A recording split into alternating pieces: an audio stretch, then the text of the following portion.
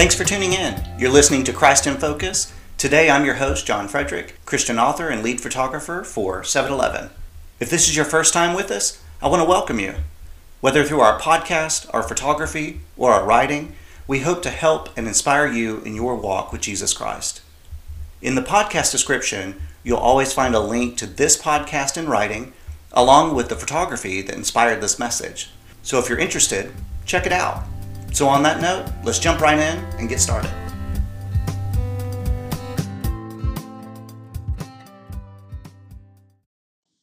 So after our summer hiatus, we're back. And to kick off this new season of our podcast, I'm actually just going to tell you a story. And the story is actually based on a true story of someone I know.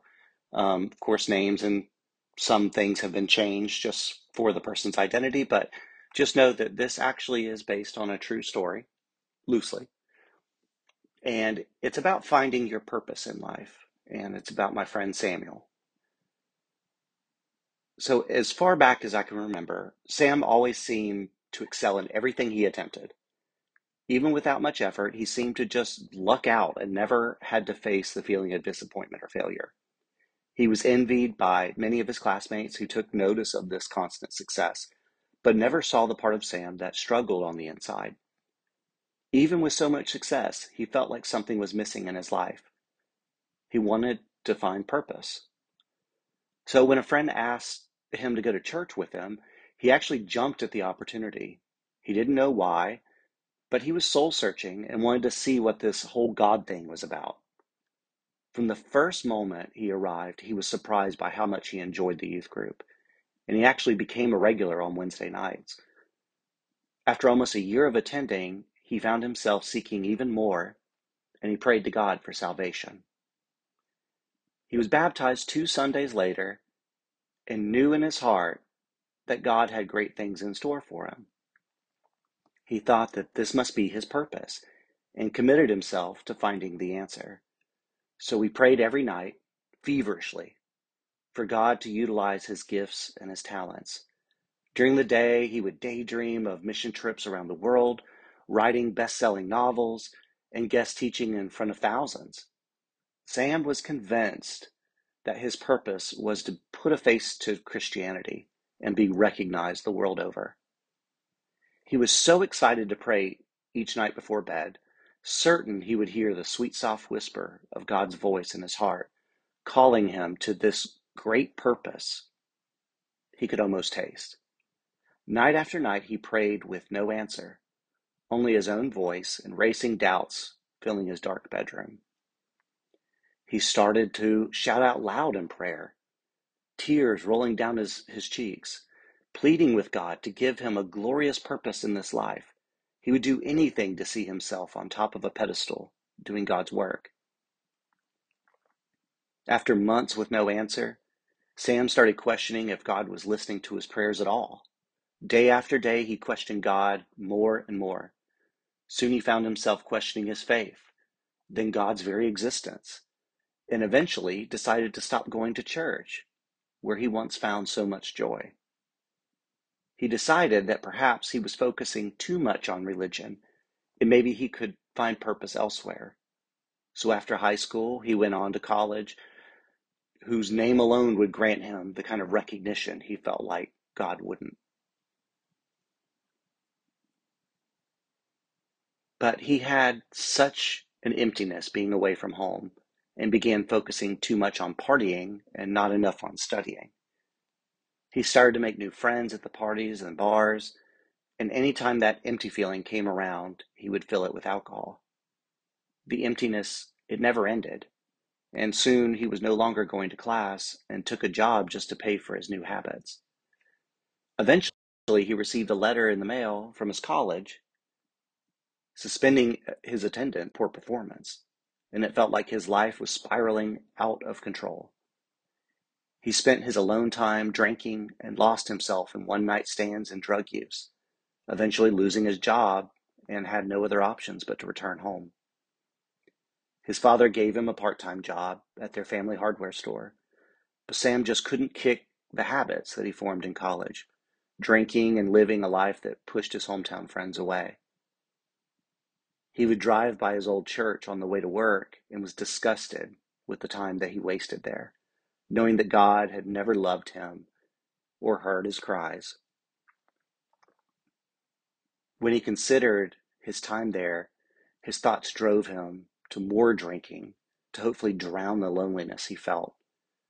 He was slowly convincing himself that he couldn't find purpose, that joy was for childhood, and he was the only one who could determine what path he was to take in life. Walking to his car from his favorite bar one night, he noticed his tail light had been hit. Sam couldn't believe his luck. "One more thing tonight," he screamed in the parking lot, "and I swear I will just jump off a bridge," slamming his fists and his forehead against the trunk of his car with an unrelenting anger. Full of liquid courage from the bar, he stumbled into his car, throwing gravel in the air as he peeled out into the street. He cranked his stereo up to settle the anger in his mind when he noticed blood coming from his eyebrow. Must have been when he headbutted his car in his drunken rage. So Sam lowered his mirror to see the damage when he saw a set of blue lights flashing behind him. He thought it must be his tail light, so he had to settle his heartbeat and try to remain calm. He pulled over only to meet an angry police officer shouting at him to turn down the music. The officer smiled as he explained to Sam that he did notice that his taillight was out, but he was also going 75 in a 45 and swerving, and he needed to get out of his car. The roadside test didn't go much better, and soon he felt cold steel handcuffs against his wrists as he was placed in the back of the patrol car. His mind was still spinning from the alcohol, but Sam saw all his plans of wealth and fame leaving him behind. More proof to Sam that life has no purpose. Purpose was only a fairy tale that they told in church. Jail wasn't much better. As he realized where he was, he put up a strong front, but he was dying on the inside. He felt lifeless and empty, with nothing but a cold bologna sandwich to fill his stomach. The next day, Sam rolled his eyes when the guards explained a pastor would be coming to the jail. First impressions, Sam joked on his comb-over as the older pastor preached, word by word from John 3:16. What happened next was etched on Sam's soul for the rest of his life. The group of prisoners started singing a hymn, "Amazing Grace, how sweet the sound that saved a wretch like me." Sam had heard those lyrics 1,000 times, but this time the meaning hit him like a ton of bricks.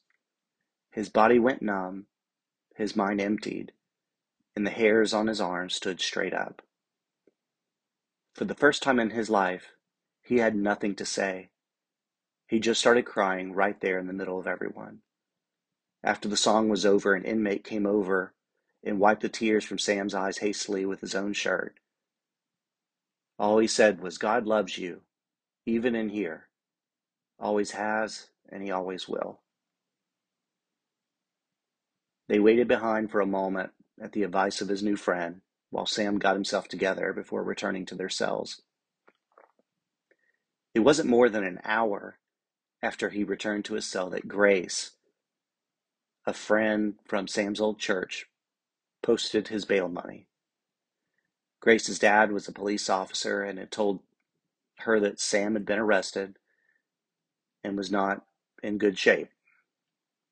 Without a second thought, she headed straight for the bail bondsman, emptied her little bit of savings in the process, but knew in her heart that Sam was a good person, but he just really needed a friend right now. For someone who never faced failure before, he was crumbling now. He didn't treat Grace with much respect when they dated in high school, but now he found himself walking behind her out of the jail, too ashamed to look her in the eye. Now he wasn't concerned about where to find purpose, but where his life would even go from here. Sam realized that he was missing something in his life at this point and started attending AA meetings regularly to get help. And he started to pray. Sam prayed in the car to work. He prayed before class. He prayed when his mind got quiet. He still never heard God speak to him, but he felt him more and more in prayer. He smirked the first time he stepped into the local community college, remembering all the people he talked down about who had attended there right out of high school. Now he realized it was a privilege to attend and be close to home, to help care for his ailing father and help run the store. In class, instead of telling everyone his accomplishments and dreams, Sam started listening and discovered just how much some of his classmates had overcome. He started seeing individuals differently, seeing potential in everyone he met and respecting their tenacity to overcome their obstacles. He was no longer surrounding himself with popular and accomplished friends, but he found comfort in people he could just be himself around. Sam no longer was praying to find purpose, but he did pray for the people he met and genuinely took comfort in their accomplishments. And he never felt more joy than when he was able to help someone. Sam even joked that accomplishments of others made him happier than his own. He never imagined he would have so much joy in how others would find purpose in their life. Then he stepped back into that old church, wearily. The entire time, he listened intently and wrote down the scriptures to study later. He held his head a little lower than the last time he was there, but he took so much more away from it. First, he wanted to feel God and do great things in Jesus' name. Now he just wanted to learn to live a good life and trust God with his burdens. He soon became a leader of his AA group. In that same old church he hated for years, recommended him for a job at a local home that helps prisoners and addicts get back on their feet. Within a year of getting his degree, Sam became the director of that home, with oversight of 2 others in neighboring counties. He was even able to welcome his friend who comforted him in jail, set him up with a great job, and he later became a licensed electrician. All in all, between AA, former prisoners, and addicts, Sam prayed with a total of 3,926 people for their salvation. He was very proud of that number and said he counted every individual and knew the exact number because every individual mattered. Sam never flew overseas for a foreign mission or preached in front of thousands, but before he died, he told his wife of nearly 60 years, Grace, that he was so blessed to finally trust God to find purpose for him. He wouldn't change his time in jail or in AA, and he was more proud of that degree from community college than any Ivy League could have given him. And he was most thankful for seeing the beautiful soul of his wife, who once saw him at his lowest point.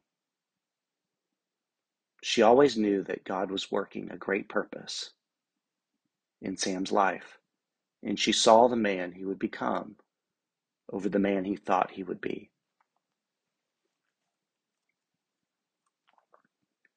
So from this story, I hope you don't take away that you shouldn't pray for purpose from God. It's actually the opposite. The lesson from Samuel's extraordinary life is that you should pray for God's will on your life, which will give you purpose. Once we become children of God, we relinquish control through faith in God's perfect plan. Jeremiah 29:11 told the people of Judea that I know the plans I have for you, plans to prosper you and not to harm you, plans to give you hope and a future. Did I mention that they were on their way to slavery in Babylon? Just like Judea, God is telling us to have faith in his plan, even if the future looks bleak. God is our Father, with more love for every individual than we can ever contemplate. He doesn't plan for your harm or hardship. He plans on you fulfilling the purpose he has for you. With Sam, he made decisions that led him down a hard path. But that path also taught him humility, compassion, love, understanding, and trust in God's infinite wisdom. God changed the decisions that Sam was making and brought exponentially good things from it. Once he came back to God, he was blessed with love, friendship, work, happiness, fulfillment, and even a divine purpose that he had been praying for the whole time. So pray for your purpose. Ask God to reveal it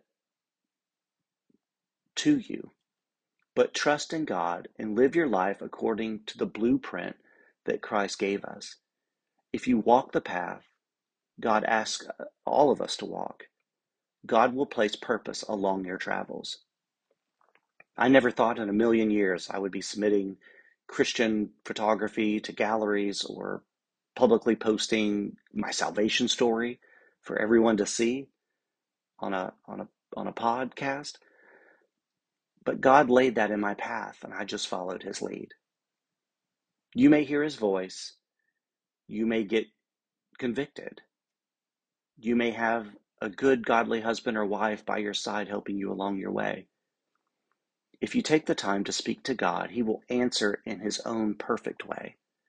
That could be audibly, through the Bible and study, through others, through conviction, through signs. There are so many ways to hear from God. But remember to ask. Even Jesus prayed in Luke 22:42, Father, if you are willing, take this cup from me, yet not my will, but yours be done. He asked God if there was any way other than the cross, but he had